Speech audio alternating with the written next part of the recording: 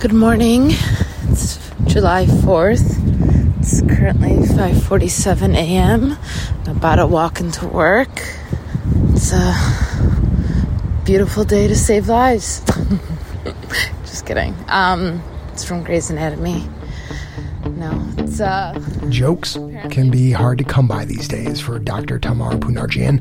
We initially spoke to the newly minted resident on June 24th, hours before she walked into the hospital for her first shift as a doctor. She's spent her first month working on a COVID ICU unit at Rhode Island Hospital in Providence. Studying medicine for years, working in hospice, even time with patients as a student were poor substitutes for what Tamar has encountered these past 4 weeks. It's a very different experience to hear it and then to actually experience it and go through it. From the Annenberg studio at the University of Pennsylvania, I'm Dan Gorenstein, and this is Trade-Offs. In June, Tamar took a road trip, 650 miles from Cleveland to Providence, on her way to life as a doctor. She listened to medical podcasts. Welcome back, clinical problem solvers. A playlist from a friend. And imagined her first moments in the ICU being responsible for patients' health. Now, a month in, instead of 650 miles, her world is contained in one. The stretch between the hospital for 15-hour ICU shifts and home to shower, sleep, and eat. Hello. I'm just leaving my first day shift. I'm on day 2. I've worked 26 hours in the last 48 hours. It's 8:36. Only 15 and a half hours today. Today is, I think, Thursday. Just woke up from my night shift. It's like, I guess 4 o'clock now. Long hours and loud sounds. Whatever time she shows up, Tamar faces a world of noise. The drum of ventilators pumping oxygen, phones ringing, the AC whirring, punctuated by one distinct alarm, a patient coding. One weekend, we had 2 or 3 COVID patients pass away. And then earlier that week, another one had passed away. As of late July 2020, more than 150,000 people have died from COVID in the U.S. Because of the pandemic, the U.S. is on track to see many more ICU deaths than normal, and a lot of people there will die alone. To control the virus's spread, hospitals have imposed strict limits on friends and loved ones. Some have banned visits entirely. Rhode Island Hospital gives 2 family members 30 minutes, one time, forcing people into an agonizing decision. Do they come to visit her prior to her passing away or when she does actually pass away? The policy extends to men and women who are dying from non-COVID conditions too, laying in their beds, distraught, frantic with grief. More sounds, ones that have lodged into Tamar's mind. Listening to that young guy crying all night because he was alone was just, it was so hard. He was so young. And I called his aunt and she just said, I'll put him on the phone and maybe hearing my voice will help calm him down. There's another older gentleman. I sat with him for a little bit. I told him to try to get some sleep. He said, I don't want to sleep. I know I'm not going to make it, and I want to live as much life as I have left. And he's living his last moments alone. And I just feel like we're just a Band-Aid.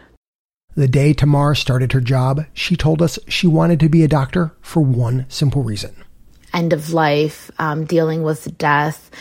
It's where the meat of life is. And it was in these kind of moments that I wanted to have for the rest of my life. She's certainly had those moments, and sometimes it's been too much. So Tamar tries to balance these lonely last moments with relief, even a little joy.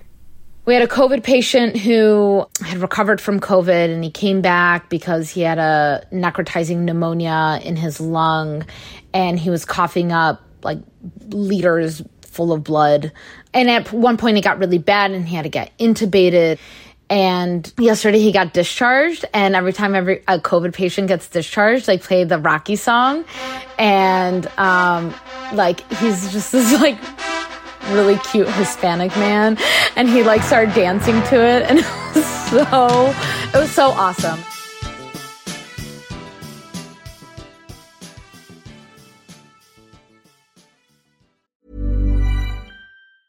When you're ready to pop the question, the last thing you want to do is second-guess the ring. At BlueNile.com, you can design a one-of-a-kind ring with the ease and convenience of shopping online. Choose your diamond and setting. When you find the one, you'll get it delivered right to your door. Go to BlueNile.com and use promo code LISTEN to get $50 off your purchase of $500 or more. That's code LISTEN at BlueNile.com for $50 off your purchase. BlueNile.com, code LISTEN.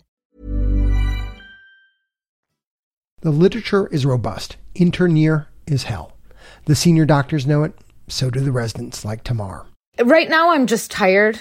And every single friend that I say this to, they're like, yeah, it sounds just like residency. You know, like my experience is not unique. There's nothing unique about what I'm going through.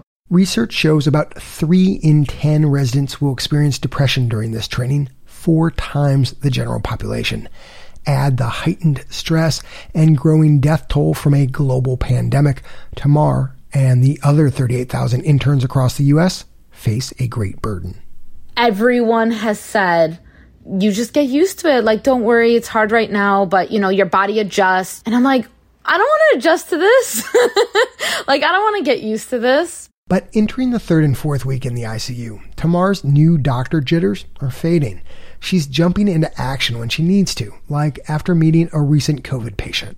She just got Ativan, and she's on Precedex, and she's on this, and I was trying to like think through what could be happening. Tamar ran through a quick mental checklist. Her intuition kicked in. She saw the patient needed help breathing and realized the ventilator settings needed to be adjusted. I, for the first time, kind of like made an independent decision. And the patient's breathing settled down. A small medical moment maybe, but for Tamar, it signaled she's getting the hang of this.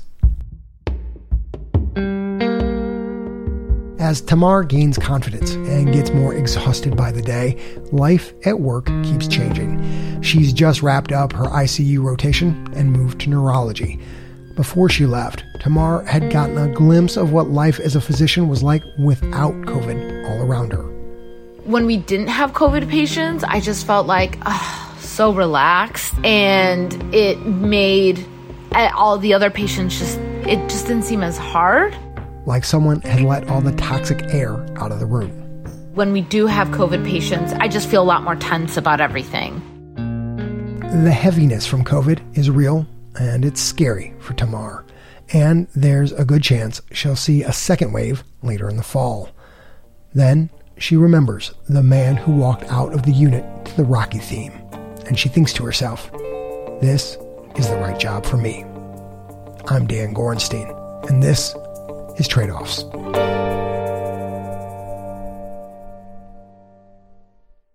Just a quick postscript, folks. Trade-Offs will be taking the month of August to work on new stories for the fall, so we won't have anything new in the feed. We will still send out our newsletter every Friday, where some of our favorite health policy wonks talk up the research they're reading, and our team recommends some of the top health policy stories of the week and recipes, always with the recipes. To sign up, there's a link in our show notes, or you can click the big orange button at the top of our website, tradeoffs.org. Thanks so much for making Trade-Offs a part of your week. Talk to you in September. And if you enjoyed today's episode of Trade-Offs, don't keep it to yourself. Tell someone about it, a friend, a loved one, or shout it out on Twitter, where you can follow us at TradeOffsPod. And give us a rating on Apple Podcast or whichever app you use. That also helps people find us. The Trade-Offs team is producers Vicky Stern and Ryan Levy, intern Sabrina Ems, communications and marketing manager Emily Patterson, researcher Jamie Song, partnerships lead Jessica Silverman, sound designer Andrew Perella, and editor Leslie Walker. The Trade-Offs theme song was composed by Ty Sitterman with additional music this episode from Xavier Rudd and Blue Dot Sessions. Additional thanks to Colleen O'Neill, Amy Engler, Holland Kaplan, Vishal Ketpal, and the Trade-Offs Advisory Board. Thanks also to our listeners who help support our work, including Clayton Wise and Laura Lane. Trade-Offs is supported in part by the California Healthcare Foundation, Arnold Ventures, and the Robert Wood Johnson Foundation. Additional support from the Leonard Davis Institute of Health Economics and the Center for Public Health Initiatives at the University of Pennsylvania. The views expressed in this episode are those of the individuals and not those of Trade-Offs staff, advisors, or funders.